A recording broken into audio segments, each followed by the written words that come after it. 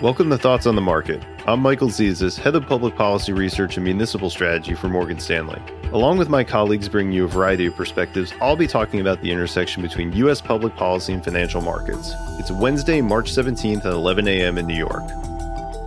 Roughly 1 year on from the onset of the COVID crisis, the American Recovery Plan has been signed, and another round of stimulus checks are quite literally in the mail for most Americans. State and local governments are also set to receive ample aid. All told, $1.9 trillion of economic aid was approved, with $1.2 trillion of it scheduled to be spent this year alone. It's hard to conceptualize how substantial this is, but here's three numbers that can help.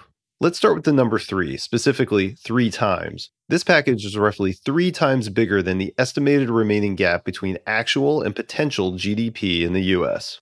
The next number up is $1 trillion. After the passage of this package, our economists estimate that the fiscal response will have exceeded the total economic impact by at least this much. The third number is $2.3 trillion.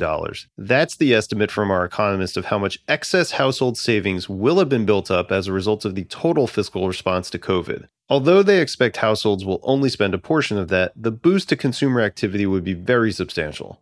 With numbers like these, it's no wonder our economists now see U.S. real GDP growth for 2021 exceeding 8% and then settling at an above-trend 2.8% in 2022. For investors, we see 2 takeaways. First, stick with the reflation theme, meaning equities should continue to perform, in particular those that do well early in the cycle, like industrials, and now those that do well in the middle of cycles, like autos. The second takeaway is a more general one. Never sleep on Washington, D.C. Market performance owes a lot to the D.C. response to COVID. If you weren't paying attention or you misunderstood, you would have easily missed some strong investment opportunities over the past 12 months.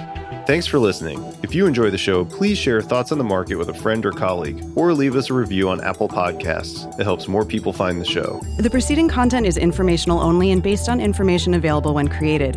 It is not an offer or a solicitation, nor is it tax or legal advice. It does not consider your financial circumstances and objectives and may not be suitable for you.